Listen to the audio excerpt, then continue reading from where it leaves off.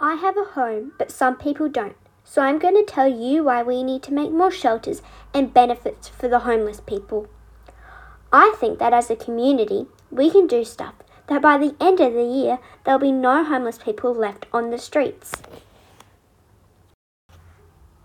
One of my ideas is to make certain times each week for an hour where the homeless people get to come to Coles or Woolworths to get their food for the week.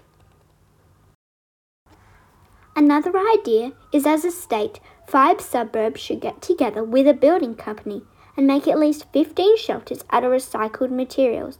So they have a home, we don't fill the landfill, and it costs nothing.